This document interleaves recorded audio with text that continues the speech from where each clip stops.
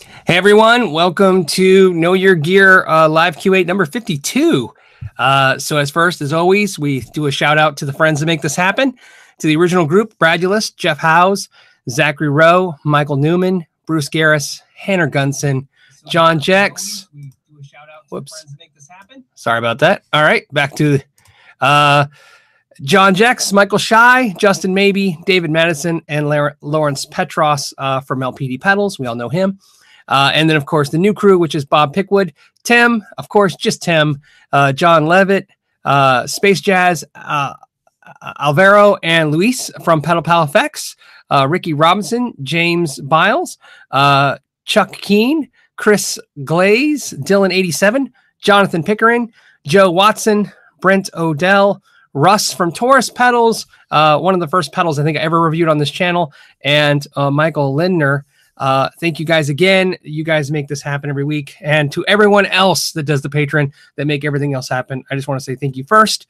And here we go. Hey, everyone. First, let me tell you the most important thing, which is I have just spent 4 days in a row in bed with a fever. So the flu hit me pretty hard. I got it Monday. I'm pretty sure I missed Namthrax because it took a week after the show. I'm pretty sure what happened was my daughter also has the flu. She brought it home and I got sick. This is one of the worst flus I've had in about a decade. It's my wife and I couldn't even remember the last time I've been in bed sick, much more a day, maybe a day and a half tops ever, much less 4 days straight, literally Monday through yesterday. Today is the first day I'm among the living. My goal all week was to get well enough to do the live show.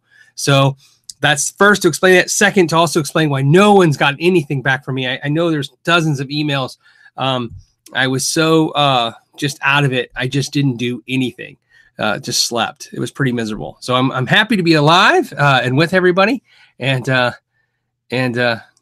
actually, this has been the highlight now, being able to talk to you guys, especially since I can't get any of you guys sick because it doesn't travel through the internet. At least I hope not. It's not going to come through the microphone. So let's see what's going on out there. Hopefully everybody had a much better week than me. I was told it was pretty bad and to be weary of it. I felt it coming on a little bit. I think Friday last week during the live show, believe it or not, my throat was getting a little sore and hoarse. And by Monday, it was just knocked me dead. But I have so much exciting stuff to share that I couldn't be excited about all week because I was sick. I want excited about today. So let's get into it. Let's do some questions and let me share some information. And the first thing I want to do besides hit some questions is to tell you some exciting news. So let me give you some exciting news. I have lots of it, so I'll piece it out through the live show today. The first really cool piece of live news. Is it live news? I guess it's live news. The first piece of really cool news for me is I got an email today from Warwick who let me know that my bass is ready and it's being shipped today or tomorrow. I'm going to show it to you. You guys are going to be the first to see it. Here it is right here. This is my Warwick custom-made Streamliner bass. This is a solid piece of maple. This is the piece I cut out. Some of you may know and some of you don't know, I changed the color. So this is ocean turquoise. I did not go with the purple. I changed the ocean turquoise because of, see how dark these sides are? I was thinking about it long, and the piece of wood I picked out, it had some discolorization in it that I really liked. In fact, I'm going to show you the back, and you can see how dark it got on the sides. And I wasn't sure how much of that was going to be in the actual instrument. And I thought that darker color, and you can see right here, was like kind of greened a little bit, would really green nicely with that blue. So I picked that. The other change I made after the discussion at GitCon was I changed the hardware to black. Everything else was kept standard. And if you're looking at this bass and it looks a little short, it's because it's a 32-inch scale bass. This is a bass I have been dreaming about since, no joke, my son was born. I've been a Warwick player since 1999. And in 98, 99, when I bought my first Warwick, I started getting fascinated with the Stu Hamm 32-inch scale Urge bass, which I currently own. And I've been wanting a 32-inch scale Warwick bass for so long. And so when I got the opportunity to go to GitCon, that was something I hadn't planned from the minute I got offered to go. I wanted to talk about doing this, and I can't believe they did it for me. This is going to be the most exciting thing for me because it's such a long time. In fact, I'm a little scared because, as you can imagine, that's a long time to wait for something. But given I've had so much to do with the involvement of it being made, I'm pretty sure I'll be pretty good. So there you go. All right. So since a lot of you probably don't care about bases, that's the base talk for the show. All right. Any good questions out there? Anything interesting? Warren Parker's got a great question because it's something that actually happened to me this week. In and out of my fever movements, I was surfing the internet a lot because you can only watch Netflix and surf the internet. One of them was, his question was, hey, Phil, which one, the DSL-20 or the 6505? So as you guys know, I talked about that last show that I was thinking about getting the DSL-1 or the 20. I wasn't sure which one. I currently own a 6505 Mini, and I pulled the 6505 Mini out to say, hey, do I really want the Marshall when there's the DSL or the 6505? I have that one. I played the 6505, and I really have come to the conclusion that I'm going to sell my 6505 and get the DSL-20. And the main reason is I think the DSL-20's clean will just be a little bit better, and I think the distortion fits my needs a little bit better. The 6505 has a lot of gain, and I have an LBX. So if you're saying which one, I can only tell you what I was going to do, and that's what my plan is. I'm going to go ahead. I've decided to go DSL-20 over 6505 Mini. A lot of my reasoning, so you know, has to do with the fact that I currently have the LBX. I like the LBX distortion slightly better than the 6505, although the LBX doesn't have a clean because I have the first one, not the second one, because I decided that's the one I liked. So to reiterate, that's where I'm going. But so you know, I had the same question in my head before I went to order the DSL-20. I thought, do I really need that when I have a 6505 Mini? And I really like the 6505 Mini. It's an amp that's interesting enough for me is 90% there. In other words, I like it, but I just don't love it. And I can't figure out what it is about it. And I don't know what it is. So I'm hoping the DSL kind of scoops in that a little bit. So, but if you're interested, Warren, I always make a habit never to get rid of an amp or anything, a pedal or guitar, until I get the new one and know I like it. So maybe I can do a shootout between those two amps. If that's something interesting, let me know in the comments. So next question we have is, here's a good question from Jeremy. Hey, Phil, do you have any experience with the Fender Champion 600 5-watt amp? Yes, I do. I had one for a long time. If you guys don't know what it is, Fender made there was an original one, but now it's a reissue. It's tan and like, it's not red. I'm trying to think what color it is. It's not brown. It's like tan and brown, but it's like really like a reddish brown, vinyl look to it. Really classy looking amp. They were like $199 new until Fender stopped making them. It was definitely an amp that you sold a lot on impulse because it's like, $200 you get a little 5-watt tube amp. It has basically one volume knob, as I remember correctly. I don't think it had a tone control, but if it did, it only had two knobs. I'm doing off memory because it's been a few years since I owned mine. That was a great amp. I've seen a lot of people turn them into little heads. My experience with that is if you really dig that kind of sound, there's a lot of people who really like those low wattage 5-watt amps. Just no features, no frills. Just turn them to 10 and play. It's great. As a pedal platform, it works, but only at low volumes. So, as soon as you turn up the amp kind of dirty so quickly that the pedals will push that even more. And unlike a Marshall with a tube screamer where you're pushing the amp into this like sweet area, I found it made the amp not sound so great. So as a pedal platform late at night, it works, but anything with moderate volume, you got nothing. Cheddar Kung Pao did a super chat. NyQuil Fund. Yeah, I did. Hey, you know what? It's funny about that. I don't know about you guys, but it's been a while since I've been sick. I got a cold when I came back from GitCon, but nothing really bad. I bought NyQuil. This is going to sound so stupid. And it was like $12. And I was like, what the heck? Now I got it at the drugstore, not the grocery store. So I guess my wife said when she got the grocery store it was $8, but I thought it was like $5 so NyQuil apparently, man, talk about a missed investment in NyQuil. It has more value than gold. By the way, Cheddar, I did get your email, but like I said, I wasn't responding to anybody. Your shirt, the reason you didn't get your shirt is I have it. They sent it to me. I don't know. I've never dealt with Teespring on this issue before. In the past, when the t-shirts, when I sent t-shirts to people, what I did is I purchased them just like you guys do, but I put it to a different address.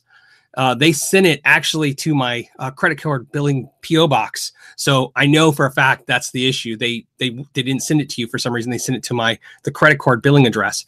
So my wife said she's going to take care of it and get it out for me. So it's going to come. She's going to resend it to you, and then I'll find out for everybody else if that's going to be something they're going to do. Because if they're not going to ship it to the address I want it shipped to, I'm going to have to find a new way to do this. So again, T-Chip wasn't that difficult when it comes to that situation, and I double checked and it didn't show where I did anything wrong.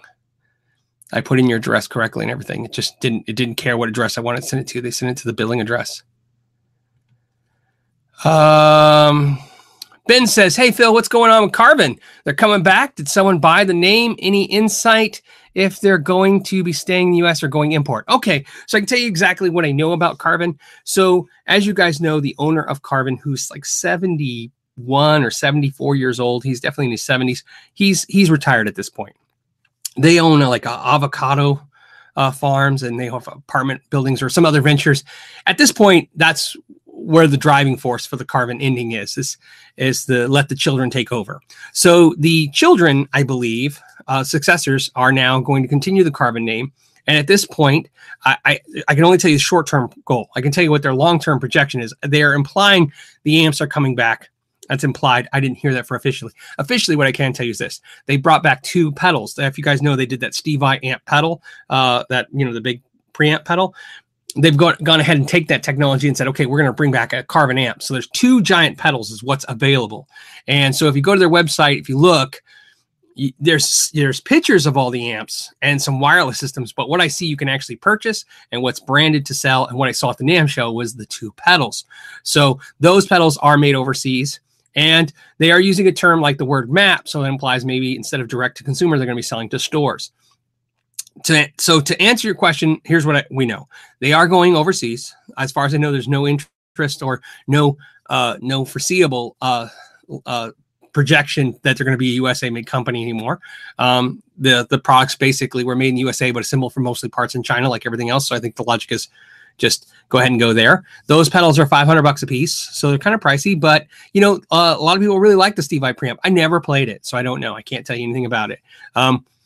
If Carvin ever watches a video like this, I'd be highly interested to review those products. Again, like I said, I don't charge anything. You can even have the products back as long as you pay the return shipping to review them, because I'd be curious to see. Right? I've been a fan of Carvin forever, and I'd like to see the Carvin legacy go on, even if it's kind of changed a little bit to this kind of forum.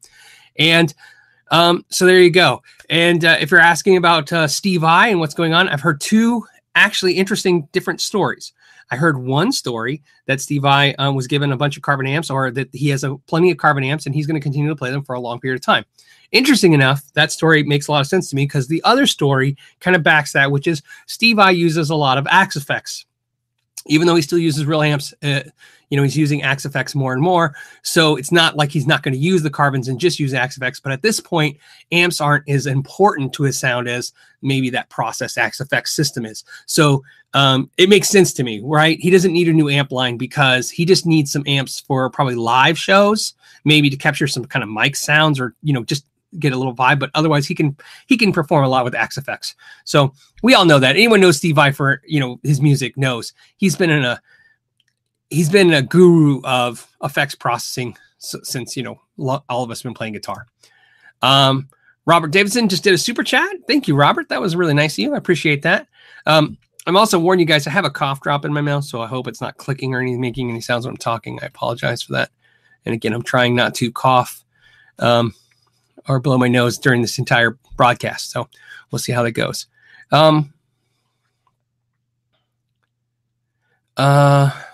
David's got a weird question. I like this, David. David Kornblatt says, Phil, go over why the Stratocaster is the best rock guitar of all time, please. First reason is it was set on fire and it still plays. I mean, I always used to tell people all the time, they're like, what's a real dependable guitar? Stratocaster. I mean, they set it on fire, they smash them, and they still play them. So the best reason for it's a rock guitar, I can tell you right now, Stratocaster, regardless of how you feel about it, as a gigging machine, it is really built to be an incredibly heavily abused guitar, especially the modernized Stratocaster, with the newer truss rods and some of the newer features in them, they just take a lot of abuse. You know, there's something about a solid piece of maple wood and an older body. It just takes a lot of abuse. Now, pickups are different situations. Sometimes people don't figure the single coils are very rock and roll, or they also pick up a lot of noise from live shows. That can be fixed very easily with humbuckers or anything like that. So that's the main reason why it's the best rock guitar of all time. It takes abuse. And here's the other part. The other part is this. Think of a guitar as an ingredient, you know. The more it's used, the more you get used to the idea of it. So like salt and pepper, used in so many different kinds of food, everything from, you know, Korean food to Mexican food to, you know, even the American hamburger to whatever it is. Salt and pepper is a very universal seasoning used in a lot of things. So you could go to many cultures and they would all find that to be almost a pleasing taste because it's so universally used, unlike some other more finite ingredients, you know, or spices. That being said, the Stratocaster has been used in so much music across so many genres that your ear, like your taste buds, just detect it as being commonly used. And it's just something that most people pick up and they're okay with. So if that helps.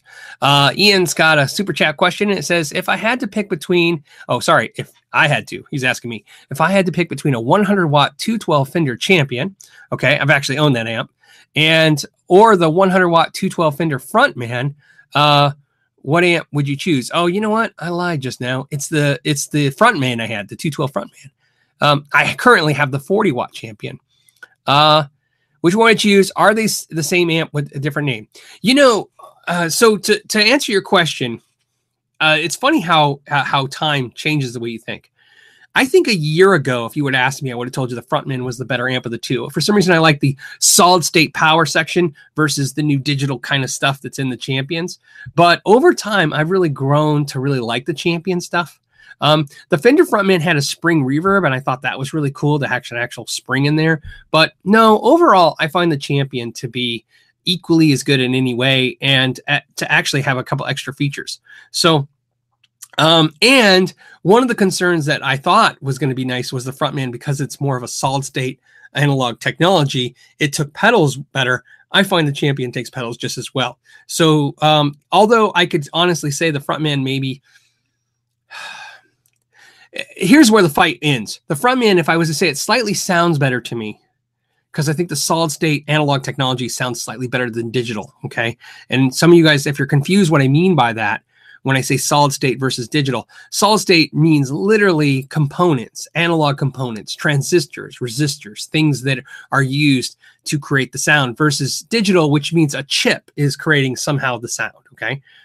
My point is that although I think there's a couple sound things that I prefer the Frontman with, I think the Champion overall wins with features and just it's a better class amp. So there you go. Now, the only caveat to that is if you were to tell me that you found a Frontman for, like, let's say half the price or dirt cheap, I would say you're not missing out anything if you saved a lot of money. Okay. But if they're about the same price, if you're looking at Champion or Frontman used, there you go. But I hope that helps. Shut up. Let's talk. Said, cheers, Phil. What's the lowest price custom guitar I could have built for me? Wanted a Strat body with a Wizard style neck. As far as I know, and some of you guys may have some great comments. That's what's great about having a community. The community mind is going to be way better than mine because the experiences, right? Everybody's has got experience seeing something I haven't seen. When you want a custom made Strat style guitar for a low price, I think Kiesel. There's a Strat style guitar they make. They actually have a thin neck profile that you can add to it. And I'm pretty sure you can get in and out of their system with that particular model for under $1,500 with those kind of features. And that's rounding up a little bit. You know what I mean? So, I really think if you try really hard, you can squeeze through for like the $1,200 price range. Keep in mind, an American professional Stratocaster is $1,500. So I think you can get a Kiesel with all the features you want for that same price point. Another contender for that would be G&L guitars. Although G&L does have a thin profile neck, I don't think it gets as thin as Kiesel, but it is thin. So, you know, it's a thin. And Wizard style is tricky. None of them are going to have an actual Wizard 19 millimeters at the first fret thick, 21 millimeters at the 12th fret thickness. That's, I think, the Wizard style is official. You'd have to go to Ibanez, guys, but I'm doing this off memory. Official, you know, dimensions or thicknesses for that neck. but it'll be close. You know, it won't get you 19 to 21. It'll get you like probably 20 to 22 millimeters. Still close enough. Actually, I think it's just a little slightly better, just thin enough to feel like it, but not so thin that it doesn't feel right. So the, hold on. And there was one comment I missed somehow. I'm trying to get to all of them real quick, guys. I'm sorry. Yeah, it disappeared. Well, I don't know how to get it back. Okay, so we'll go to the next question. Tom, this is something we talked about last week, but it's a great follow-up. Marshall Origin amps impressions. Again, there wasn't really any to play at the show. They had some that they demoed, but nothing for you to actually play. It's because, like I said, I got the vibe there was some prototypes they were showing, and maybe not even non-working models. I'm not sure. I'm sure because it's coming out. I'm super stoked about the idea. I've been talking about this for years. This is what I think Marshall should have been doing 5 years ago when the small amp revolution kind of started. They allowed companies like Friedman, who make great amps, and Blackstar to basically take market share from them. And there's no reason, you know, Fender hasn't let anybody take market share from them. Fender is still a dominant amp company. And in fact, even though you have Supro and you have tons of great amplifiers out there competing with Fender, Fender has not let anybody take over the market from them. And Marshall, I felt, let a lot of that happen, take some market share from them. And although I'm sure Marshall's doing fine, my instinct as a consumer, as a guitar player, as a collector, as a buyer, is whatever you want to call it, I would like to buy Marshall. That's a product I like. I know the name. I've known the name for years. I like the way it looks. It means something to me emotionally. So I would like to give Marshall money whenever I can. And I have over the years, and I've done it in the worst ways. I've bought products that I really didn't love because I just wanted to own a Marshall. And so to me, the DSL 20 watt, the DSL 1 watt, the new Origin series, this is great. Should they do a high-end version as well? I think so. I think they're missing out. I think the next step is to make, a slightly expensive version of these kind of amps. Maybe hit the. So here's the thought. I really think what's smartest about this lineup. I mean, there's so many great things to mention about the Marshall lineup. One of the things I really like is make the DSL line import, so you can make a $300 1 watt, a $500 20 watt, a $700 40 watt. That's great. Okay. Then maybe now with that, if that does well, hopefully maybe next year, we'll see the JCM 800 series come out as the same product line, a 1 watt, a 20 watt, a 40 watt. But maybe do that in England and keep that at price high. Because I think the JCM 800 consumer is a slightly more, I don't want to say educated, but a higher connoisseur. Okay. Players who play JCM 800s usually are players who really know how to work that amp. If you guys have a JCM 800 out there, and you play them, you'll know what I'm talking about. The JCM 800 amp is a great amp, but it's not a friendly amp. It's not something that a novice plugs into and just gets great tone out of. It's not an effortless playing amp. You have to work a JCM 800 to get it to sound great. And so I don't think there's a mass appeal to get JCM 800s dirt cheap. So like I said, I think it's a fantastic lineup. I think the Origin series is a great way to give everybody a chance to get a nice priced amp that sounds good with really great features. And then on top of that, they still have the respect that they can still hold by going, hey, if this does well, maybe make a Marshall, like I said, that same thing. Do the Origin series, but do the Plexis then. And again, made in England, keeping them high end. And then they'll have me at both prices. I will buy an Origin and I will buy a Plexi. I will buy all of them because I want to buy Marshall. You know what I mean? It's why the proof of this concept to me is this. Marshall did two impossible things. Give them credit for this. As crazy as it sounds. They took a $50 refrigerator, stuck a Marshall front on it, and made it a $400 refrigerator. It is almost laughable, except for the fact that we're all suckers. If you didn't buy one, you wanted to. Okay. I wanted one so bad it hurt. My wife she didn't care what I did, but she kept telling me, she's like, do you really? Her joke was I actually had given away a black refrigerator just like that a couple months prior. And she goes, you just gave a refrigerator away. And I was like, I know. She's like, do you really need a refrigerator? That and the fact that when they made those Marshall 1 watt amps for $800 and they sold like crazy. Again, proof. There's proof. We want Marshalls. Okay. So I think what Marshall's done is great. And I'm excited. And I've been sticking on my Sweetwater site to see when the Origins may be uploading, when they're coming out. I haven't heard anything. Unfortunately, I don't have any connections at Marshall.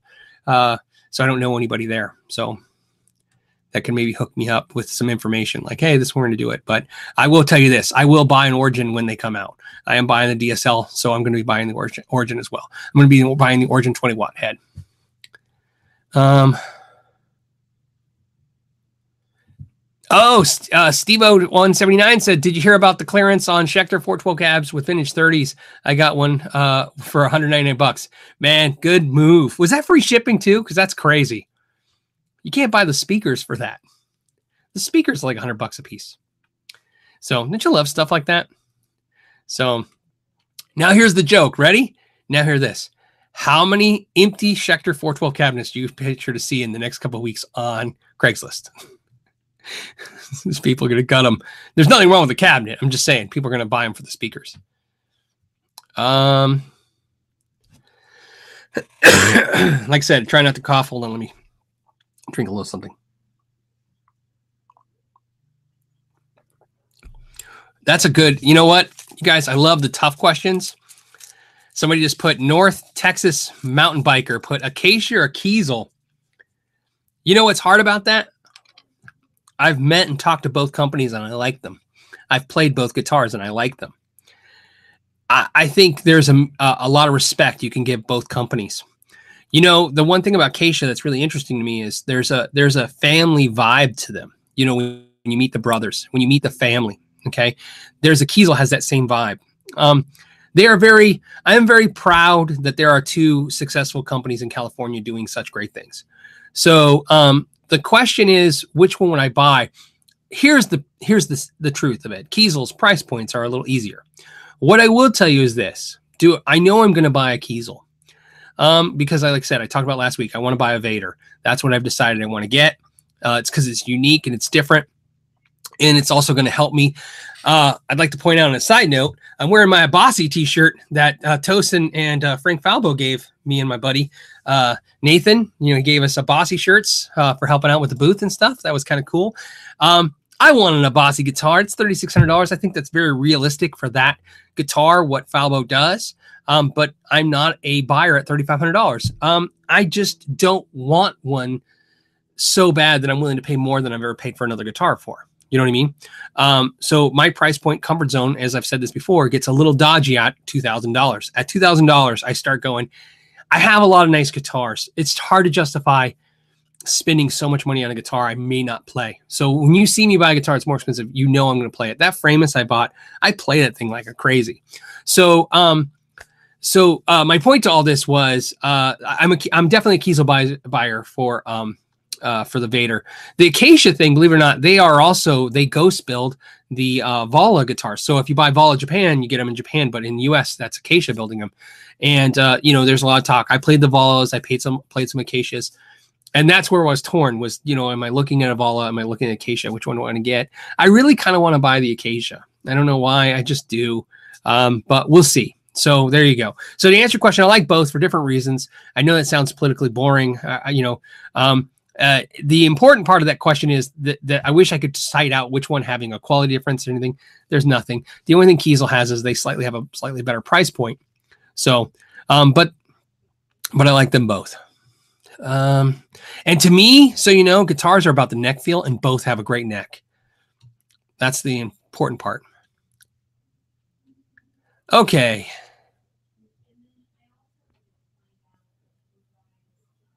Ron's got a great question I may not even know the answer to, but I can give some insight on. What effect does scale length have on tone, if any? And if so obviously in this perfect example, you know what it does for me, and this is I'm going to give you my insight first, okay? It has an effect on tone for me, and here's why. I really don't like strings that are very tight, okay? So on a bass, I will play a 36 gauge to a 100, which is very small for bass, okay? Usually bass is 45 gauge to 105. On a guitar, I'll play 9 to 42 and instead of 10 to 46. Smaller strings, to me, they just bend a little easier. Now, if you go to a Les Paul, which is 24 and 3/4 a scale length versus a Strat 25 and a half, I will play 10s. When I mentioned I bought a Warwick 32nd scale bass, I will play that with the bigger strings. Shorter scale allows me to put bigger strings on it and have the same tension as a longer scale guitar with thinner strings. And even though they're looser, they see, because they're thicker, the pickups pick them up differently because they're girthier, right? There's just different thickness to them. So I noticed that the tone sounds a little thicker. So that's what effect it has to me. Most people don't notice a whole lot of tone difference. I don't think you can notice it in the way you hear it, but it does change the way it feels. So there will be, and that's a big part of this too. You know that, right? Is that you think there's stuff that you can't hear, but the truth is, if it affects the way I play, unfortunately, you're going to hear a difference. I play differently, so you hear it differently. So to me, scale length changes the way I play for sure, which changes the way you hear it. But your mileage may vary. Some players may not even notice or care. I instantly can tell scale length when I play. Some players can pick up 10 different guitars and not realize that the scales were all different length. To me, I instantly feel it. So so this has come from Mel. Okay. It says, I had a DSL 40, 112 in the 90s. And he said 401. So he might be right if it was in the 90s. Are the new ones the same? Super dual lead? You know what? I actually think it's one of those things where you want to say, yeah, the old ones are better. But believe it or not, I think some of the new ones are slightly better. Maybe the old ones were built better. They take a little more abuse. But the old ones had like a fizzy sound to them. Marshall always has kind of fizzy top end. I think the newer ones are less fizzy. You know what I mean? And I actually have a theory behind that. I believe Marshall, like a lot of amp companies, Fender too, slowly start making their amps sound more like the amps sounded recorded than the amp sounded, without. In other words, take a Marshall amp back in the 80s and you hear it and it has like a top end fizz and there's just a sound to it that's good, but not so good. But in recordings, they recorded them and they sound great. And then slowly people tried to emulate the Marshall sound, but not the actual Marshall, the way it was recorded in certain albums that made it sound so great. So, see, like Chris is saying, all modern Marshalls are bright as hell. And although that's true, I think the original ones are really bright. And so, sometimes that's just luck of the draw. I find some Marshalls are more top end fizz and brighter than others. New Marshalls are definitely more consistent. So, that is without a doubt. Even though they're import models, you listen to them. If you think one sounds bad, trust me, you'll think all 10 of them sound bad. If you think one sounds good, they all sound good. Definitely in the 80s and the 70s, when you go through those Marshalls, there is definitely different ones that, you could find 10 Marshalls and get 4 or 5 totally different sounds out of them, is my experience messing with Marshalls. Yeah. Rock Show says Marshall players tend to have no hearing above 14 kilohertz. That is actually funny. Okay. Let's see what we got going on. Yeah. And then Michael is talking about the DSL line has just been updated. That's kind of what I'm talking about. The new DSLs are a little less top end fizzy. Again, this is the argument. Do you stay true to the sound? Or do you slowly realize that people's ears have changed over the last 20 years and you update your stuff a little bit? I have a theory that Fender's been doing that for a long time. A lot of people say, oh, the Fender amps don't sound the same. But talking to Fender over the years, I found that they did that on purpose. They're like, you know what? People romanticize a sound that really, when they go back to it, doesn't sound that great sometimes. So they kind of fix them. And there's probably some truth to that both ways. Bradulist, hey, what's up, buddy? He says, hey, Phil, I hope you feel better soon. Should I ever pay the mark price on a budget price guitars? Should I expect all music shops to negotiate price? Great question. I've said this before. I think negotiating is part of the psyche of our industry. And I think it's just something we should do. I think it's all about tact. Things I've never pulled on anyone. I've never asked anybody how long something's been around in their store. I've never asked what's their best price. I've always just asked for the deal. Always respectfully. I do it online too, by the way. I always send somebody, just like when I bought that the St. Vincent guitar a couple weeks ago, I sent them an offer. I send the offer, and everybody's different personalities. I've never sent an offer based on what I thought they would sell it for. Because sometimes you can read the lines and go, man, they're gonna let this go away. They're cheap. I always send offers or make offers for what I want to pay. And the truth is, that's just the truth of it. Sometimes I'm like, I want to, like, let's say a Japanese Ibanez. I want a Japanese Ibanez. I don't want to pay more than $500. I just don't think, unless I really, really, really want it, I don't think the guitar's worth more than $500 for like an RG 470 or whatever, 550, unless it's special color or something. So I'll ask for the deal. So I think it's fine to always ask for the deal. Just something to see if they do it. And I find it's a reciprocal arrangement. If I ask for a deal respectfully and I say, hey, look, would you take this offer on this guitar? Or would you do this? And they say, no, I'm fine with it. If I really wanted the guitar, I'm going to buy it no matter what. But a lot of times I walk away just because, this actually happened to me. It's a true story with the Tone King and me. We were in a music store when he was in Phoenix. This is a couple months ago. And we walked in a music store and we saw a Marshall amp. I fell in love with it. Tone King said, you should buy it. And I looked at him and I said, what do you think this amp should sell for? And I was thinking $1,200. And then Tone King said $1,000. And I said, really? You think 1,000? He said, yeah.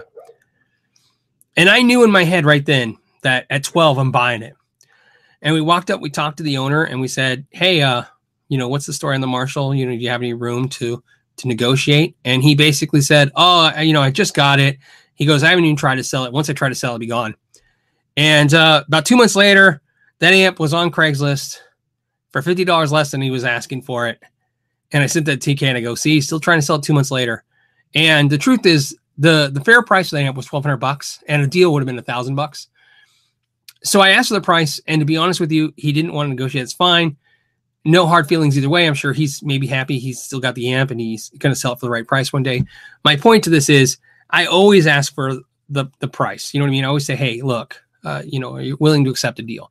And if they're not, they're not. I don't take it personal ever. Everybody knows. Sometimes, I can tell you on the other end as a dealer, when I would sell guitars, somebody would come in and say, hey, would you take $350 that guitar?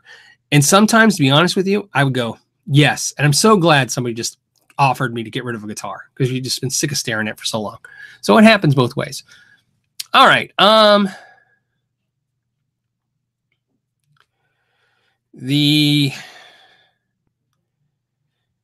There's a question I can't answer it, but I'm going to try. It says, hey, Phil, can you differentiate the amp voicing between the Friedman BE100 and the Runt 50?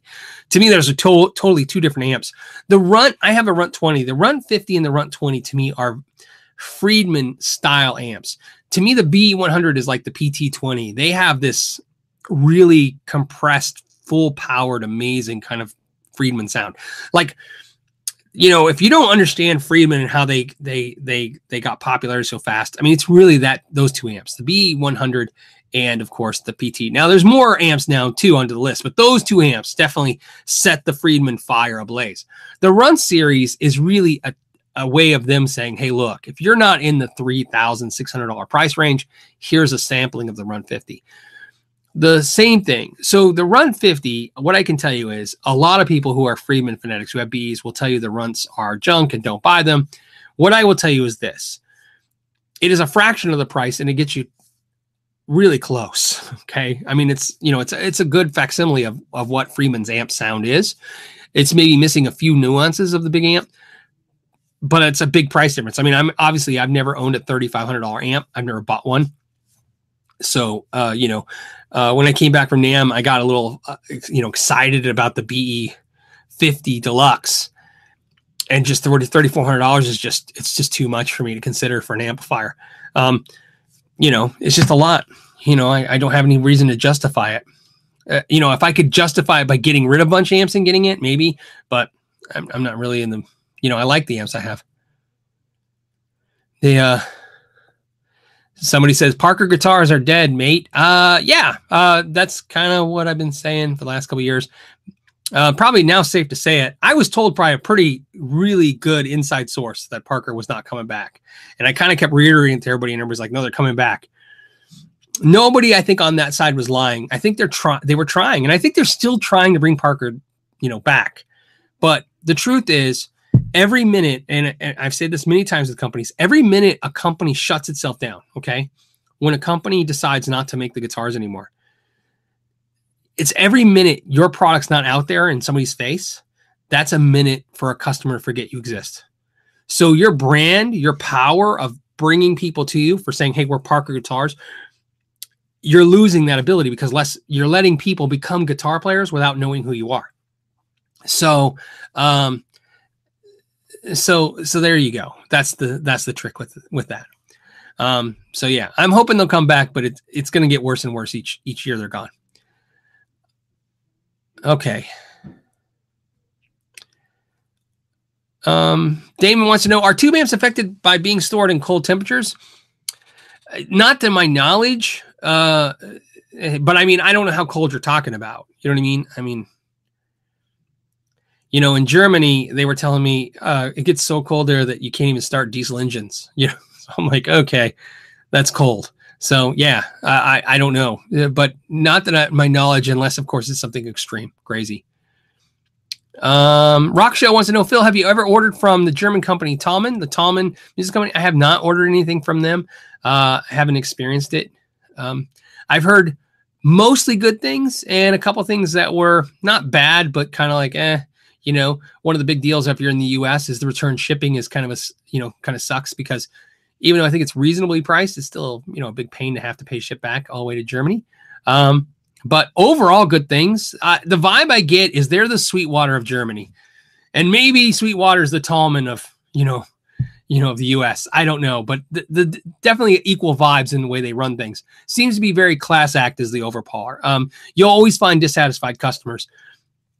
That's not a way to rate a business. If you can find 10 people who are unhappy, that's fine. But if there's 5,000 people that are happy, that's the real win. You know when you win overall.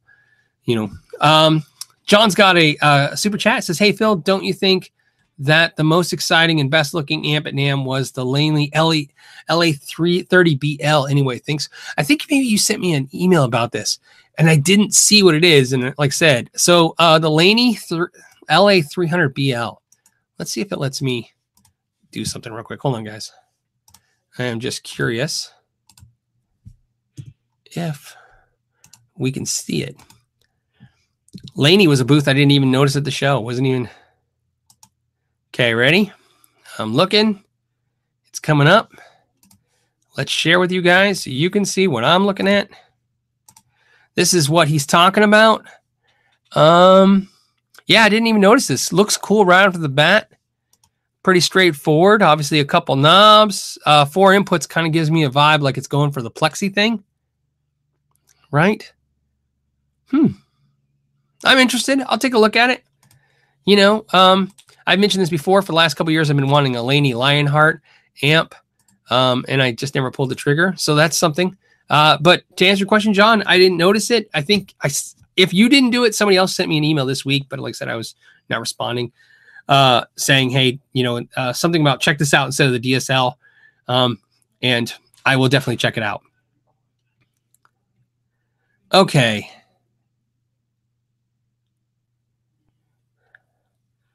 A lot of people are talking about the CITES issues. I know. Beatmaster saying because of CITES, I can barely buy 30% of the guitars at Thomann. Yes. Well, so my Warwick bass, I'm hoping there's no CITES issues because it's solid maple body and solid Wingate neck. So, our Winge neck. What's funny was that came up at the NAMM show when I was doing the How Do You Official Say video. A bunch of the luthier guitar builders were saying, we need to do official How Do You Say the Wood names. And it was really funny to see that even master luthiers of these guitar companies, these exotic companies, were telling me that, they go, we get told we're saying it wrong all the time. So Perry Ormsby was saying, it's Winge, it's Wingate, I don't know. And I said, I have the same problem. You get told it's one thing, but then somebody corrects you the other way. And then after a while, you can't remember how you were corrected and you get self-conscious about it. Like, I'm pretty sure I know some of the right ways to say it, but then over years I picked up the wrong ways because people who are wrong tell you're wrong. And then that's just how it goes. All right. So let's see what we got for questions. Let's see.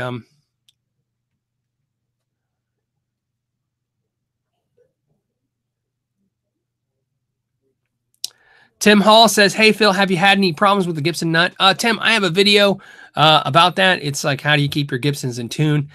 Gibson's nut is every Gibson guitar you get, you should definitely make sure the nut is cut and filed correctly and lubricated correctly. That is a big issue. in most cases, you can get it right. Does it make sense? I don't think Gibson's ever claimed to launch that specifically perfect. So, you know, Paul Reed Smith has the same issue. If I was going to say an issue, when I set up Paul Reed Smith guitars, the only issue I come across is sometimes the nut is cut and it just needs to be smooth and cut a little bit more. And the reason is because when they ship it out, there's almost an anticipation. See, I think I kind of assumed in the industry that when the guitars get to the retailer, like a car manufacturer, or a car dealer who will check the alignment and stuff, will go through and do the final kind of tweaks when it arrives. And it's because it's too hard to assume what to finish out in the factory. You know, logically, not, you know, on every company, there's going to be this issue. You're sitting guitars in warehouses and you don't know where they're going to be shipped to. So you don't want to do too much to the guitar. In fact, I found, so you know, like lowering action, I found a lot of repair guys will not lower action too low because they know that necks move slightly within a couple of days and then the action will buzz. So a lot of them will set your guitars up just so slightly higher than probably what you wanted because they'd rather have you slightly unhappy than have you unhappy. Does it make sense? So I think the manufacturers use the same logic. They'd rather you slightly be unhappy than really unhappy. If they cut the nut too perfect, and it something moves on them, they're going to have issues. So I think it's just a safe way of doing it. And the reason I say that is because it's not exclusive to any guitar company I've ever seen. In other words, I can't pick on Gibson specifically about that any more than I could Fender or PRS. I have a friend who bought a PRS, a Fender Elite Strat, and his number one complaint was the nut was cut wrong. So, and what it was cut wrong, but it was cut wrong the right way. In other words, a little bit of filing, and it was fixed. You know what I mean? So it wasn't cut the wrong way where they took too much material and then now it needs a new nut. And that's what I find to be the issue every time. Is every nut just needs a little bit more than what they gave it at the factory.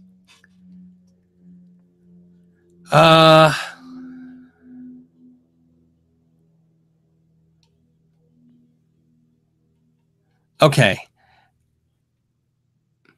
Next question is,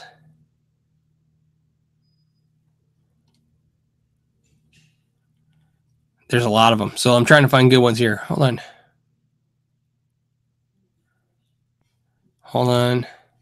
Phil Summers has got a super chat, so we'll do that real quick. It says, since you love rig rundowns, which I do, and want to see someone running down the rig of the little guy, check out my channel called Your Guitar Minor League Rigs. You know what? That's a great idea, Phil. So Phil Summers, we'll put that in the thing. We'll check it out. You guys can let me know what you think of his videos. I'll let you know, Phil, too. Of course, in a polite, kind way. Yeah, because I really like the idea of people doing that. You know, I had mentioned in the past, you know, since Rig Rundowns doesn't seem to want to do that, maybe that's something I do. But I have a new project in the works that I'm super excited about. What you're going to find is there's no official videos for the month of February. You're going to be seeing lots of reviews. I have 20 videos to upload. They're actually some of them are done, not most of them, but some of them are done. I just didn't finish editing and stuff because I got sick. And then next month, March, we'll start the official, the Sharp My Axe videos come back, and another series that I'm working on that I think you guys will really, really like. I'm very excited about. And it's going to take a lot of time. So,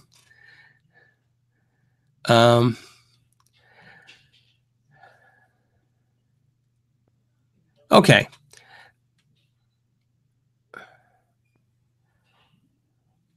I'm trying to get to some more questions. They kind of popped. You guys just popped. So like I say, when I'm answering a question, a bunch pop up real quick. You guys are, I'm just going to talk about something you guys are talking about. There's a bunch of people right now talking about the String Butler for the Les Paul. And I think, and I could be wrong, I thought String Butler contacted me and sent me an email. I could be totally wrong. It could have been one of you guys telling me to look at String Butler. I tried to do some research on it. I understand the concept of how it works. There's something I was concerned and curious about. So I'm only interested in reviewing the String Butler.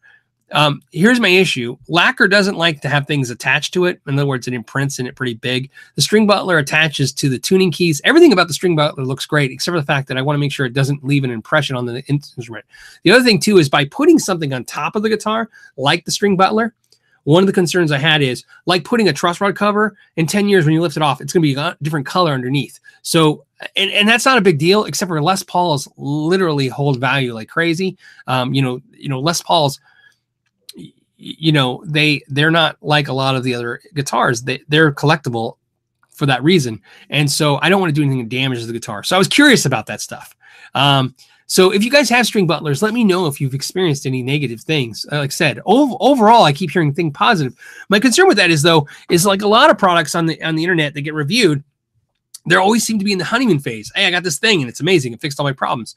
One thing to my credit, I will say, a lot of the reviews I've done about products that improve guitars, they're from my years of doing that.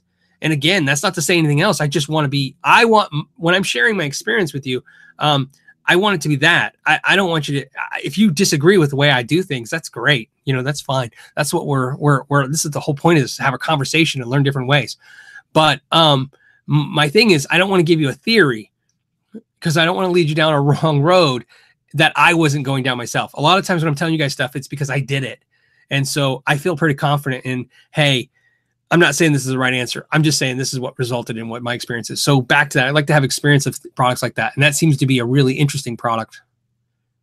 So plus, I really think when the nuts cut right, 90% of the problems go away with the tuning issues with the Gibson. So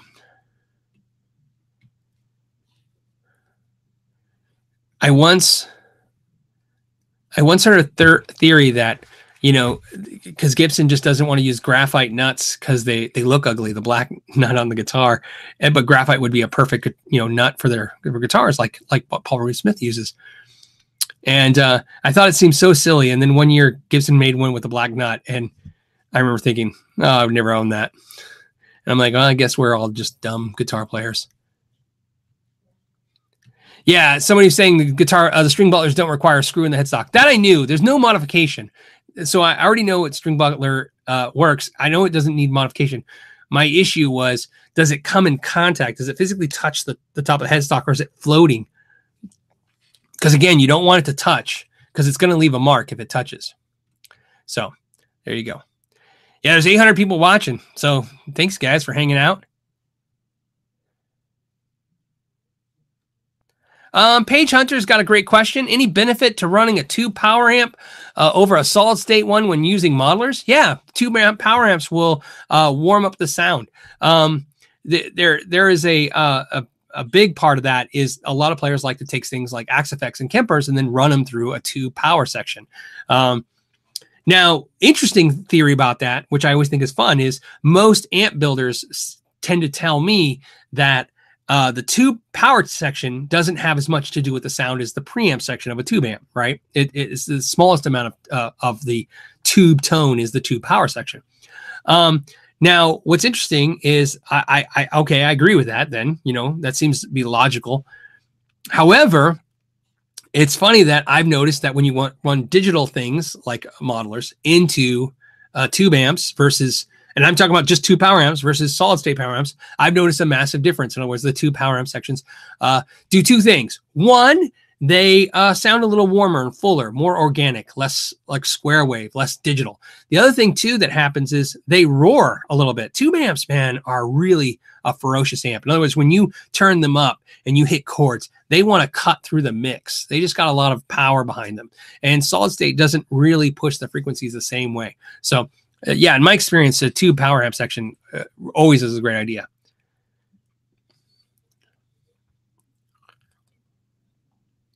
Yeah, and you know what? And Ron Park saying the same thing. Headroom with tube amps makes for a more dynamic sound. I agree, because a tube amp, generally speaking, sounds better turned up. So that's what's great about it. You know what I mean? Is, in fact, let's take that argument that I just said, and I'll go backwards on it. I'll flip the other side. If you asked me if you were in your bedroom playing with a digital, you know, let's say you have an Axe-Fx and you wanted to run it through a power section into a speaker, and you're going to play in your apartment, I would argue that the tube power amp section would have little to do with the results. In other words, if you A/B'd them, you would hear very little difference in the sound. I think that exact opposite thing would happen if you went to a small gig. You know what I mean? If you went to a gig or a band rehearsal and the tube amp, when you turn it up, I think the sound will be dramatically different than the solid state power section. So that's the interesting thing about tube amps. They really come to life as you turn them up. That's why the new frustration with tube amps is we all want to play tube amps quietly, and that's something that the tube amp doesn't want to do, right? So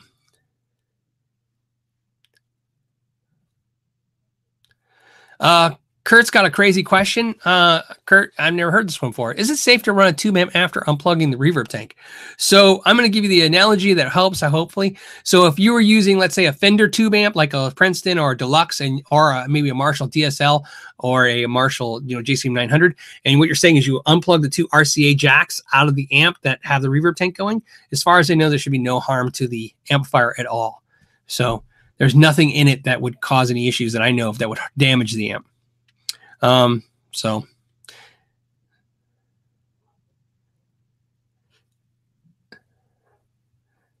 and then Trey's got a question. Thoughts on the amps using new tubes? Will they eventually replace traditional tubes?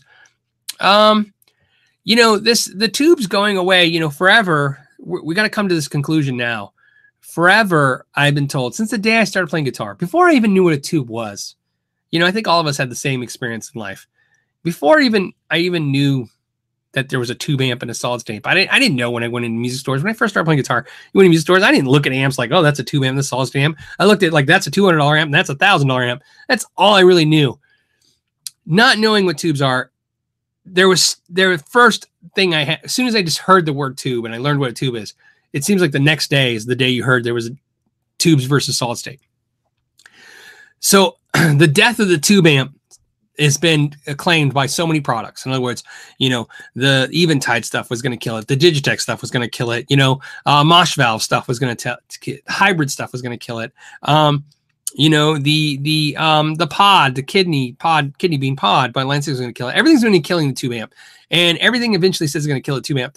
The truth now is I think what's going to happen is the tube amp isn't going to die because of a better product. The tube amp, unfortunately, will probably die the way a lot of things die in the world that we've seen, which is its day will have come to where just society isn't going to tolerate it. In other words, we'll probably find that due to regulations on tubes or due to, cost issues, just tubes will have to slowly fade out in the distance a little bit. I don't know if that's going to happen in my lifetime. I don't know what's going to happen in 5 years. No one really knows. There's speculations, but I think you're naive if you don't realize that at some point tubes they're going to have to change. And so I like the idea that somebody's saying, hey, what about new tubes? This new tube idea, this new concept. What if we change? And again, what does it take to make you, my question to you, Trey, is what does it take to make you a new tube customer? And that's kind of a good rhetorical question. You can put that in the comments, all you guys down below. What will it take to make you a new tube customer? In other words, let's take the big two player. I know Vox is messing with it. Okay. And that may be a problem too, because, having Vox owning the technology is going to be a problem, because how do you get Fender on board if they have to pay? We all know we've seen this with Mac and PC. Companies don't like to pay a royalty to their biggest competitor. Okay. So I'm not saying there's a problem. I'm just giving you a guess, a theory. Will Fender want to pay a competing company, royalty to make amplifiers when, so will Fender then create their own version of new tube, right? And this will be like beta versus VHS and, and everything else in our lives that we experience when there's two sources. So the question is, what does new tube have to do to make you a customer? And to me, it's not much. I hate to say it. If Vox makes an amp, I don't really even care who makes an amp. But it's got to be an amp I already have. So I'll use Fender as a perfect example. If somebody made a Fender Princeton that has a new technology for tubes that makes it really react like a tube and sound like a tube, and it's better for efficiency electricity because, tube amps are pigs, man. They suck so much electricity. And it's better for the electricity. So therefore it's better for, let's say, the environment or, maybe electric bill. It doesn't matter what your agenda on that is. It's better. In other words, if it's the same quality product and it sounds the same, but somehow it's more efficient and better, and it costs me less, I'm probably going to move towards it. And that's going to be the thing. And the reason I know that to be true is because take tubes out of the equation. Let's take something that's been in the equation for years. In the equation, you're going to have hand wired versus PC. Okay, so PC boards. The truth is, you can say what you want about hand wired being better, but I don't own a lot of hand wired amps. In fact, I think I own 2. And the reason is because cost. They're just too expensive. They price me out of the market. I'd rather own a PC board based amplifier that I feel more comfortable spending that money on. Do I recognize the other one being superior? I don't know. It doesn't matter anymore. I don't want to think about it because I just want to save the money and have a good quality product. So in other words, if amp companies start offering you, and this is the perfect example, a $1,200 Princeton, the way it is, or a $600 NewTube Princeton, and there's only a slight difference in sound, a lot of people are going to pick their directions. You know what I mean? And that's just how it goes. But I'm also curious to see what you guys think. What does it take to make you switch from tube to not to solid state, not to digital, but to a new type tube technology? So like Chris Ham saying, new tube is cool, but it doesn't react just like a glass valve. I bet you could feel the difference. And again, that's the question. And that's my point. It's not that it doesn't feel the same. It doesn't have to feel, it just has to get you close. Because again, if it's a slight difference, but right now, like here's a good example. To me, when you guys ask, like, what do you think of the new tube screamer with new tube in it? Well, I think it's 2 times the price of regular tube screamer. So I'm not interested at this point. But that's because that's a different kind of technology, different insert. What I'm curious about is when they try to use that kind of technology to bring prices down. And more importantly, sadly enough, I don't think it's going to be what I said, which is they'll make a Princeton $600 and their tube Princeton will be $1,200. I think what's going to happen is the tube price is just going to go sky high. And this is the only way that most of us can actually comfortably afford this stuff. So, all right. John says, and it needs to smell the same too. Yes. Phil Smith says, I don't care if it's tubes, new tubes, transistor, or digital. And, and that's another great attitude. I like that attitude because I've had this experience myself where not and I think a lot of us experience this. I think that's why this new social media YouTube thing is working, with the reviewers and all this stuff out there. I think we're all experiencing the same things. Not everything that's told to us as being the right thing is the right for us. In other words, tube amps are the best, hand wired is the best, handmade guitars is the best. And I find that there's yes and no's to all of that. And sometimes I've experienced all of those things. A perfect example, I forgot who it was. I feel really bad, but I was talking to somebody about Axe-Fx just last week. And we were talking in detail, and I was explaining the main reason I have the holdback for me for Axe-Fx is at heart, really, my favorite thing to do is just take my Strat and plug into my Princeton clean. So I really don't need a processing unit to give me just a straightforward 12-watt clean tube sound. So, funny enough, it's almost impossible for me to get that sound, that Princeton sound, that low wattage tube clean sound with a spring reverb out of any kind of amp, a Katana, anything. Those amps are great, but when you AB them, you're like, no, the clean tube amp just really has a fuller, more, depth sound. I feel like there's more depth in the way it sounds. And therefore I play a little better because I feel a little better. So that's why I like that. But on that same experience, I've experienced where you can plug into a digital pedal and get just as good a sound as a hand wired pedal. So Chad says, I'd buy a Marshall DSL with the new tube tech. Yeah. Like I said, I'd be interested in trying it. So like I said, my only unoptimistic part in this whole thing, and then we'll go to the next subject, is I kind of wish new tube wasn't associated with Vox. I know that sounds weird, but if it's a technology that can enhance a lot of different products, it's going to be tough if it's behind, a competitor.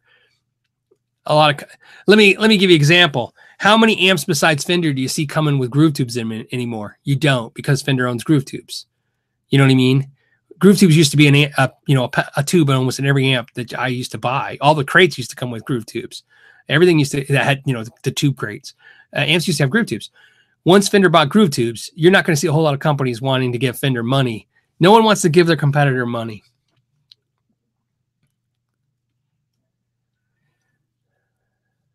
Okay, Chris is saying it's a Korg technology, right? And Korg owns Vox, and I know that's technically the same thing as what I was saying. It's still Vox, but Korg might help the situation because they have a more universal approach. So I don't know. like I said. Kevin Edwards says, what do you think of John Mayer doing lessons on YouTube? I thought I saw something about that. I kind of feel like I've been gone for a month because I was sick. I don't know much about it. Do you have to pay for them? Is it free? I'm not sure. I feel like I need somebody that's not as good as John Mayer to show me how to get close to John Mayer before I can learn a lesson from John Mayer. That makes any sense. So, okay. All right. Okay. Let's do a couple more questions.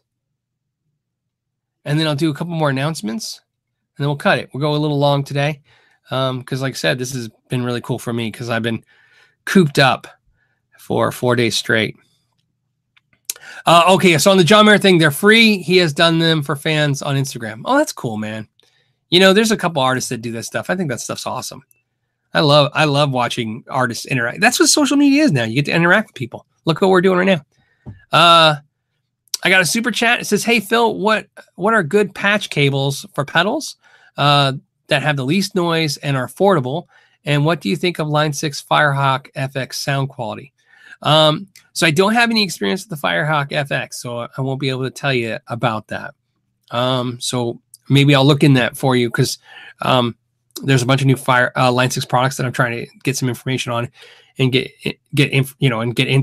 reviews of it as well. So maybe Firehawk's something I can check into. Patch cables. There's a bunch that I use, but I'll be honest, most of the cables I use are because I got promotional deals on them or they were given to me. There's a bunch that I like. I like the Georgel patch cables. Some people have issues with the fact that the wire pulls out of the end. I don't know what's wrong with me, but the end. I haven't had too much of that experience. I like Georgel. I like the solderless Planet Waves cables that D'Addario offers. D'Addario offers. Those are good as well. I've had good luck with even the cheap Hosa ones. I have no problems with. I have some of the crazy ones too. You know, my problem is, so I like the there's a new cable. I have some on the ground here because I have pedals. They're over there. Hold on a second. Right here. These are the new flat cables by Rockboard. I've been checking those out. They've been working really good for me. I'm really excited about those. Again, I haven't reviewed them because I'm not going to get a cable and just go, "Hey, look at this. They sent me a cable. It's amazing." Literally, I'm trying to break them. You know what I mean? I'm messing with them. I kind of know from years of selling cables what, when, or why they're going to eventually die. So I'm trying to give them their paces. I've had them for a few weeks. I'm sure the Rockboard guys are like, "Hey, where's up with a review?" But the truth is, I'm not going to say it's cool if I don't know yet. So far, so good. And again, my good experience with those. But here's the caveat. A lot of you guys will probably like a lot of the expensive cables for pedal boards. My issue is some of the really expensive ones are really hard they're just so thick and hard to kind of put the pedals together. So those are the ones I like, if that helps. But for the most part, I've been using Hosa ones. I've had no problems with Hosa over the years. So they make like 3 levels of cable at Hosa for short cables, and the cheap ones work. The cheap ones work okay, but I noticed a little bit of the highs get cut off. Right, I think it's because the quality of the wire's cheap. So I go to the next quality. They have a more expensive tier. They even sent me some of those, and same thing. They were a little too thick, too much going on. So I like the mid-priced Hosa cables, and those have the metal ends that are like these, where they're flat like this, but they're kind of round and metal. I'm sorry. Cables are hard. I don't know the names of a cable. Sonia Jones says Katana is awesome. Yeah, well, you know, I'll tell you what I did. I bought a DSL 20, so I'll make some announcements. That ties in. And I bought a Katana 50-watt combo. I talked about doing it. I was thinking about getting the light. Some guys mentioned the new light one. I decided, like I said, I reviewed the Katana 100. Boss asked me if I would review the Katana again to the version 2. But they wanted to loan it to me and then have me ship it back. And I told them, no offense, you know, it's not that expensive amp. It's something I'd actually like to own. I'd rather not borrow it from you, go through all that hassle. I think I'll just buy one. So I went to buy one, and then Yamaha contacted me and said, "Hey, well, how would you like to review some stuff?" And that's the THR stuff. And I thought, well, now I want to review that. and then I want to buy a Katana. What happens if I fall in love with the THR-10? And Yamaha's paperwork was really weird, and the whole thing was really weird. I just didn't feel the vibe of it. And so I decided not to do it. And I made it a point to go check out a THR-10. And here's the deal with the THR-10. I could argue the THR-10 is slightly better than the Katana with the way it sounds. I could. But here's the truth. At $220 for a 50-watt, 112-inch speaker amp, I thought the Katana was a better investment of my money versus $300 for the Yamaha. That's just how I feel. I'm sure it's going to upset a lot of you Yamaha guys out there that love it. I have a lot of friends who swear by it. I really liked it. But I spend my money the way you spend your money.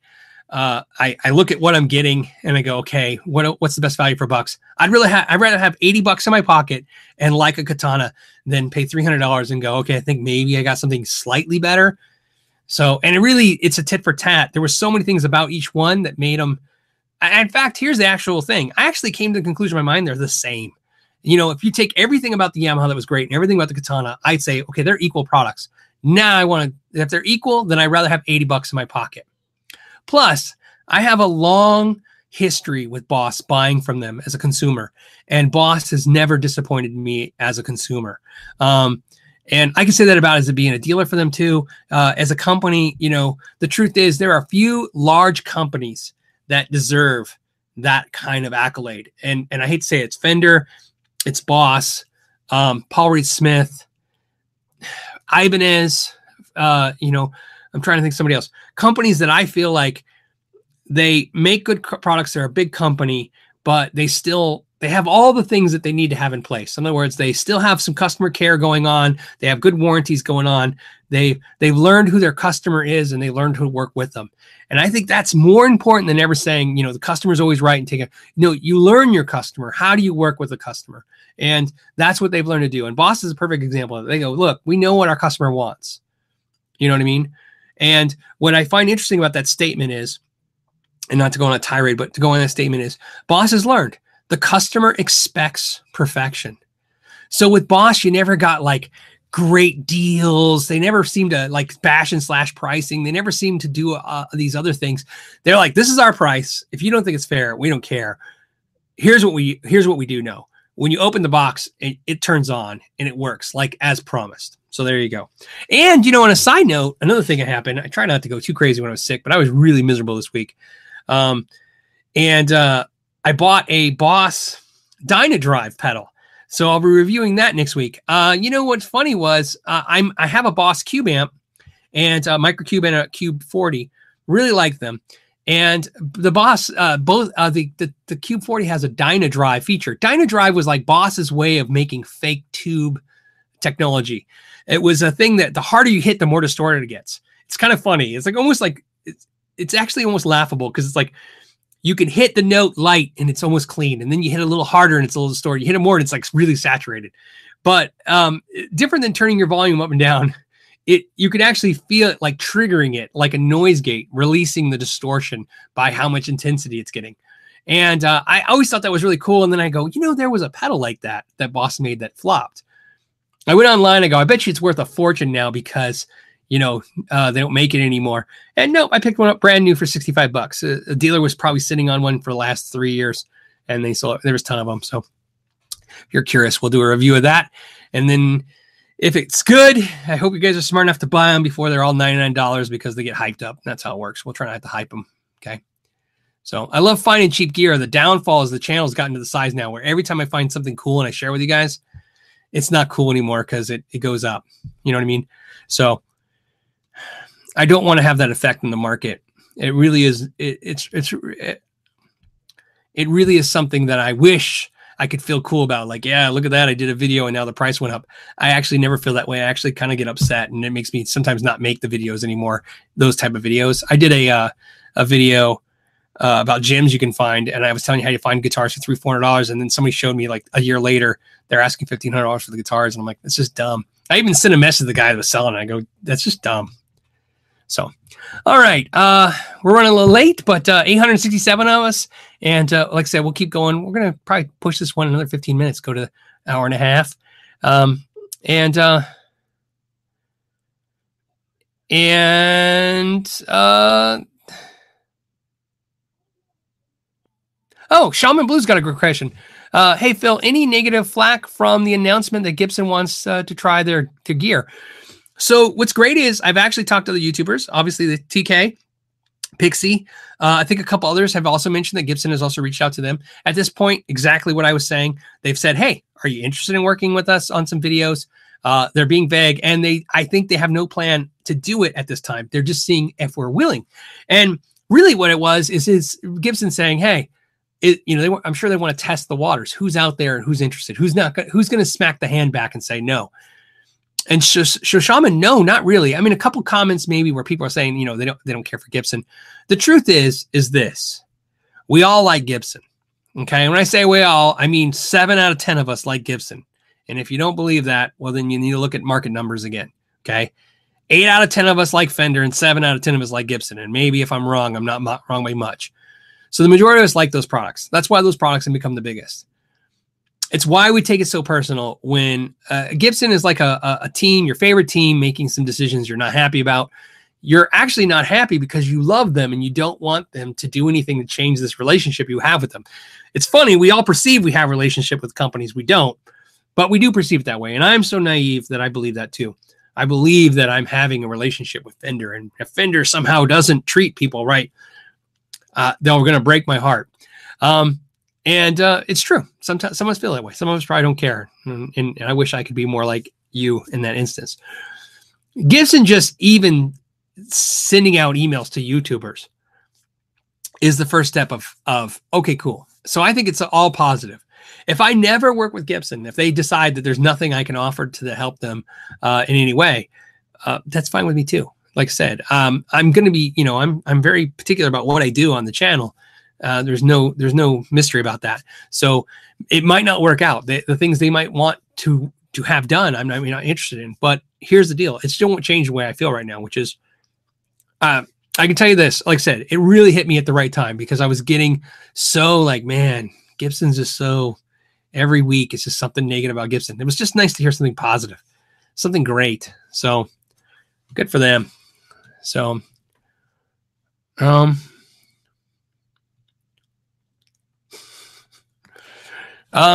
lucky number 888 says, has anyone ever walked out of one of your gigs in disgust because you use solid state instead of tube amp? Here's a better question. And I've used this analogy before, and I don't want to keep beating a dead horse with this, but I'm going to use this exactly the same.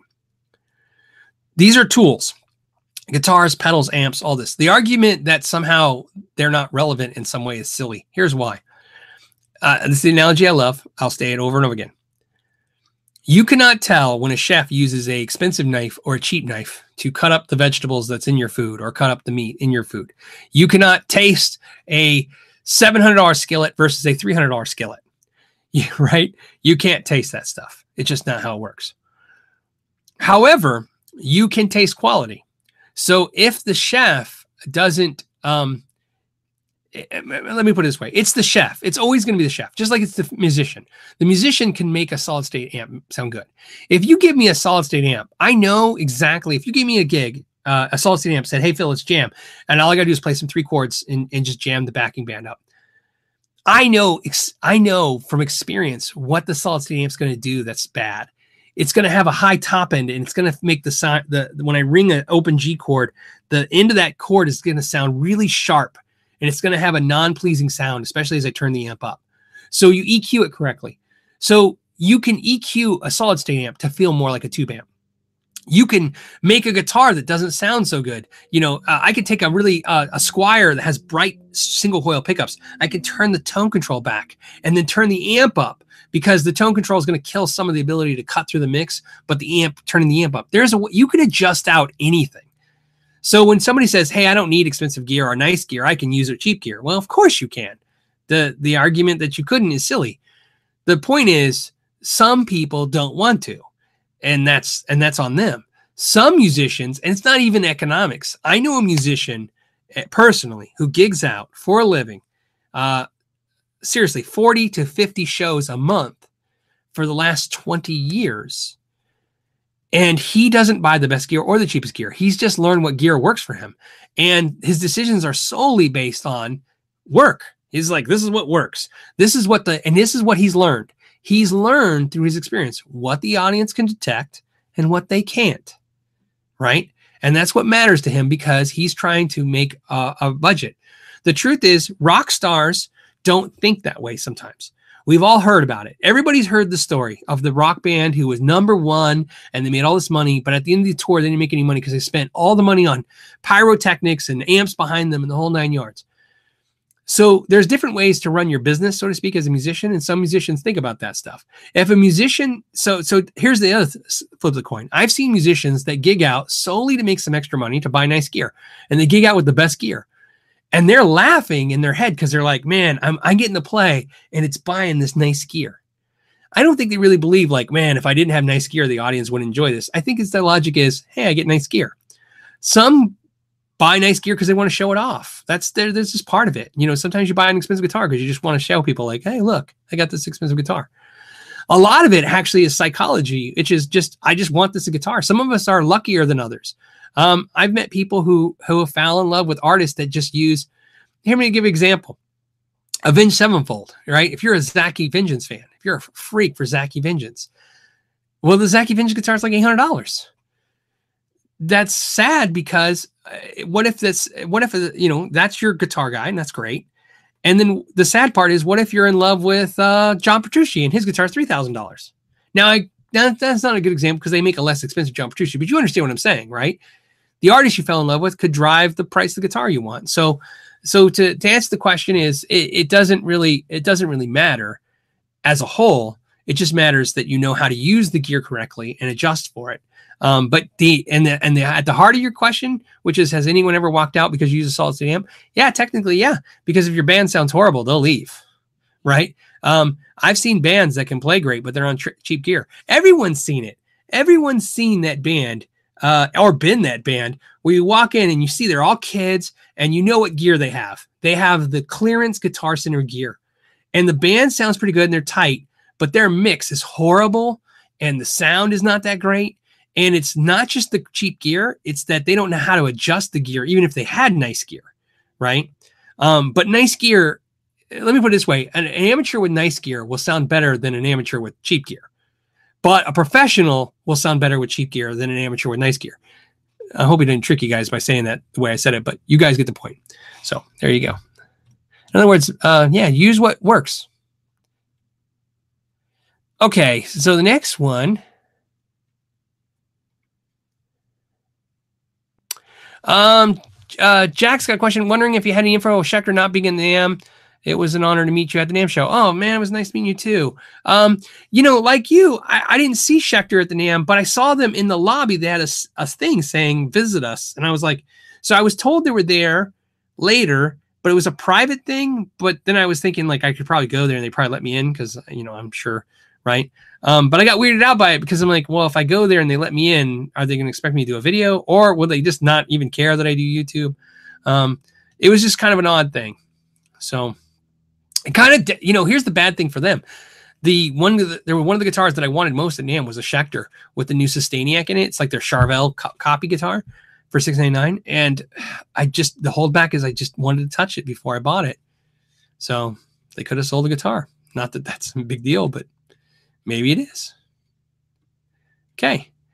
All righty. We got a couple more minutes.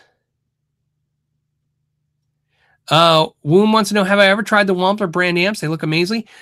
No, I haven't tried it. It's like $1,500 and it's a pedal platform amp. So Rivera makes the same concept. So, Rivera amps. And one of the things I like about the Rivera version, if you haven't checked it out, is that, Rivera is, so as respect goes, I have so much respect for Rivera's building quality stuff. I mean, their amps are fantastic. At the same price point as the Wampler amp, and it has reverb built in. So I like that feature. But that being said, I'm only saying that because even knowing that about Rivera first, I hadn't been interested in buying a pedal platform amp. So I'm curious about the Wampler thing. But again, I don't know. To me, the perfect pedal platform amp is the Hot Rod Deluxe. And the proof in the pudding is every single company that does pedals has that amp and they use it through. I was told that the Dirty Shirley was modeled through or not modeled, but they tested it using a Hot Rod Deluxe. Brian Wampler uses a Hot Rod Deluxe for almost a lot of his videos. I think he uses it to test a lot of pedals. It's a great platform amp. I believe he's even said that too. I've seen that too, where he said that. So that's my thing on that. But then again, I'm also curious because knowing that he likes that amp and I like that amp as a great pedal platform, it makes me interested to find out, what did he want his amp to be like? You know what I mean? What did he feel was coming short on the Hot Rod?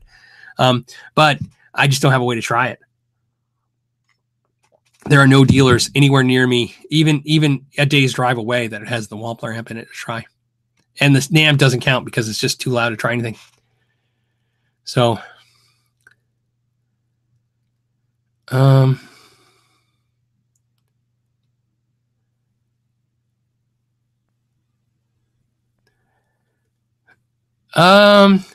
Chris Ham says Dirty Shirley isn't a JTM 45 kind of amp? ? I thought that was his thing. I don't know. The Dirty Shirley, you're probably talking about the amp.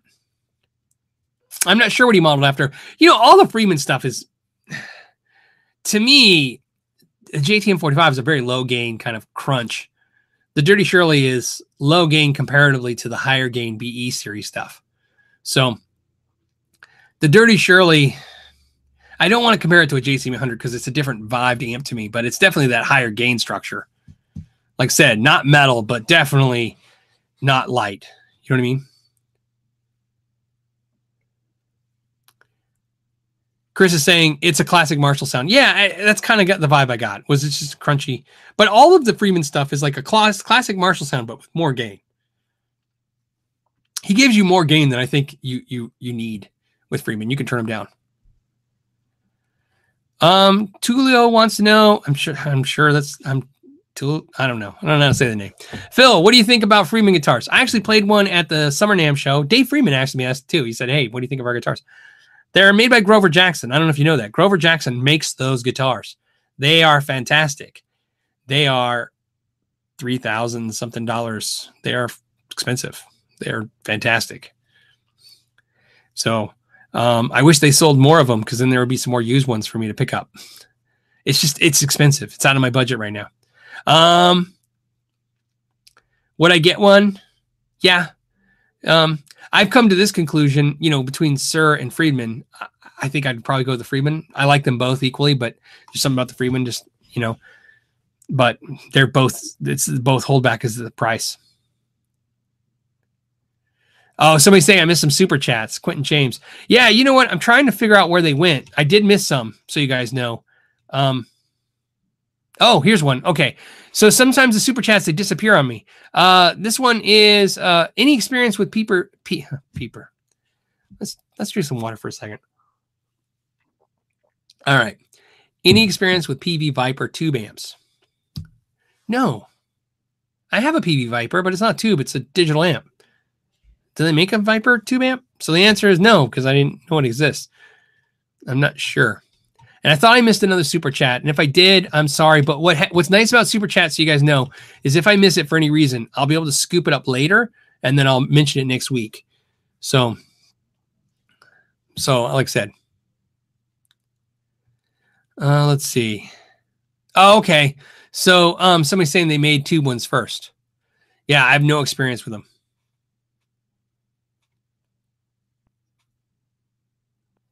Okay, so somebody's saying there was a super chat that says Iron Beard asked thoughts on the made in Korea Fender Strats. Are they the same value as made in Mexico Strats? Yes and no. My experience with the made in Korea Strats are twofold. The quality is as good as made in Mexico. I have no exceptions to that. The quality is fine. They don't feel the same though. They feel vibed, not like the Japanese ones, but closer to. So if you don't know what that means, it's a hard thing to articulate, but I can tell you everybody out there who knows who's experienced them knows what I'm talking about. So made in Korea Strats are Strats. They're a high quality, as good as made in Mexico, if not better, but they don't feel the same. The made in Mexicos feel really close to the American Strats. That's the thing. So I almost say the Made in Korea Strats feel more like the classic vibe and the high-end Squires, in the fact that they have a high-end feel to them, but they don't feel the exact same. They have some different cuts to the neck. The neck shape's a little different. So there you go. You guys are funny. So I'm laughing because Chris goes, Pixie loves the Viper amp. It's because I think he's had one for 2 years and he hasn't reviewed it yet.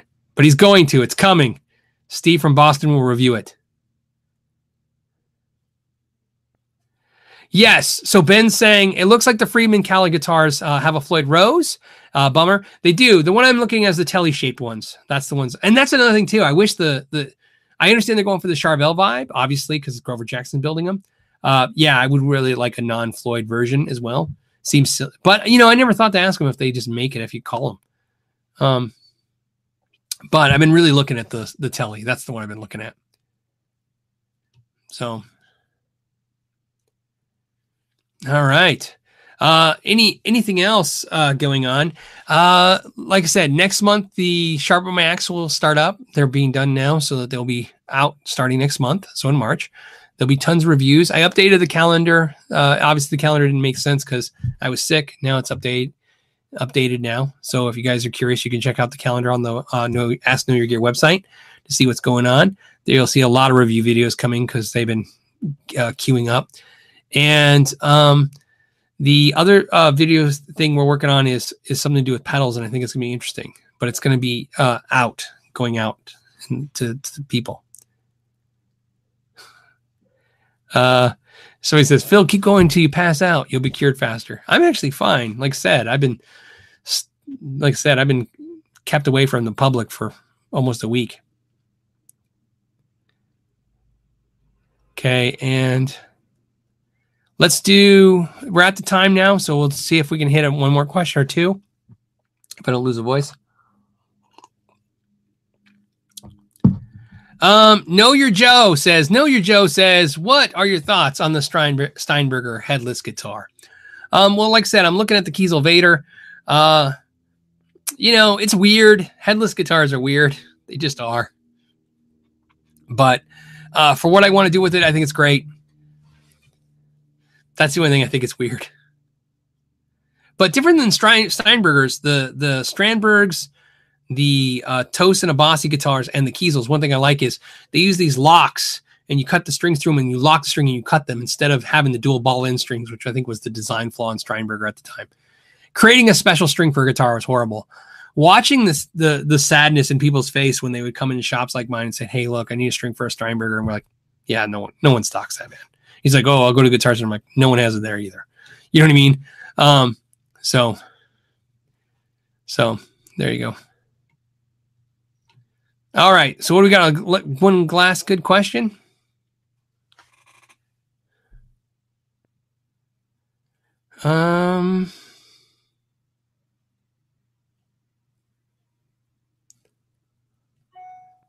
Man, now you guys are pumping them out.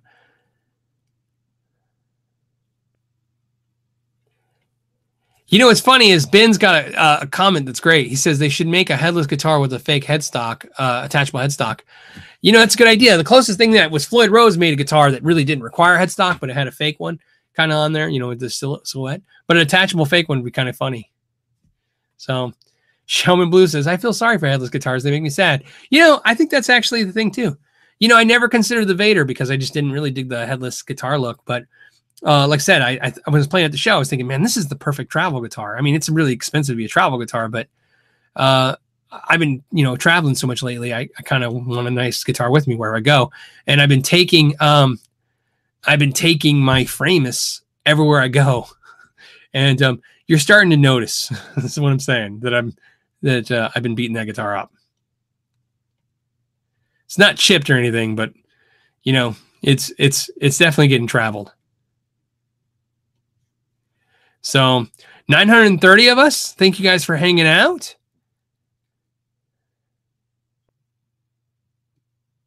So, there's a Be Spiritual the Blank headstock. That's also the Floyd Rose system. The Floyd Rose made a licensing deal with Be Rich for a while. The next one was Brian says, did you check out the orange gear at NAMM? I did. I really like the orange stuff. I don't know why I don't own an orange amp. I think about that all the time. It's like this amp that doesn't make any sense for me because I like them. I like everything about them. The price seems fine. The quality is definitely awesome. I don't know why. So, you know what I probably should do is take a look at them one more time. Seriously again. So, okay. Well, that all being said, I'm just saying, with all being said, thank you guys for hanging out. This one was a little longer one today, but I wanted to do a little bit more and hang out with you guys, make some announcements. Like I said, got my bass coming, which is exciting. There's a ton of reviews coming. I'm reviewing the Pedal Pals new, this is the Gold Overdrive. I can already tell you a little spoiler alert. I like it much better than the silver one.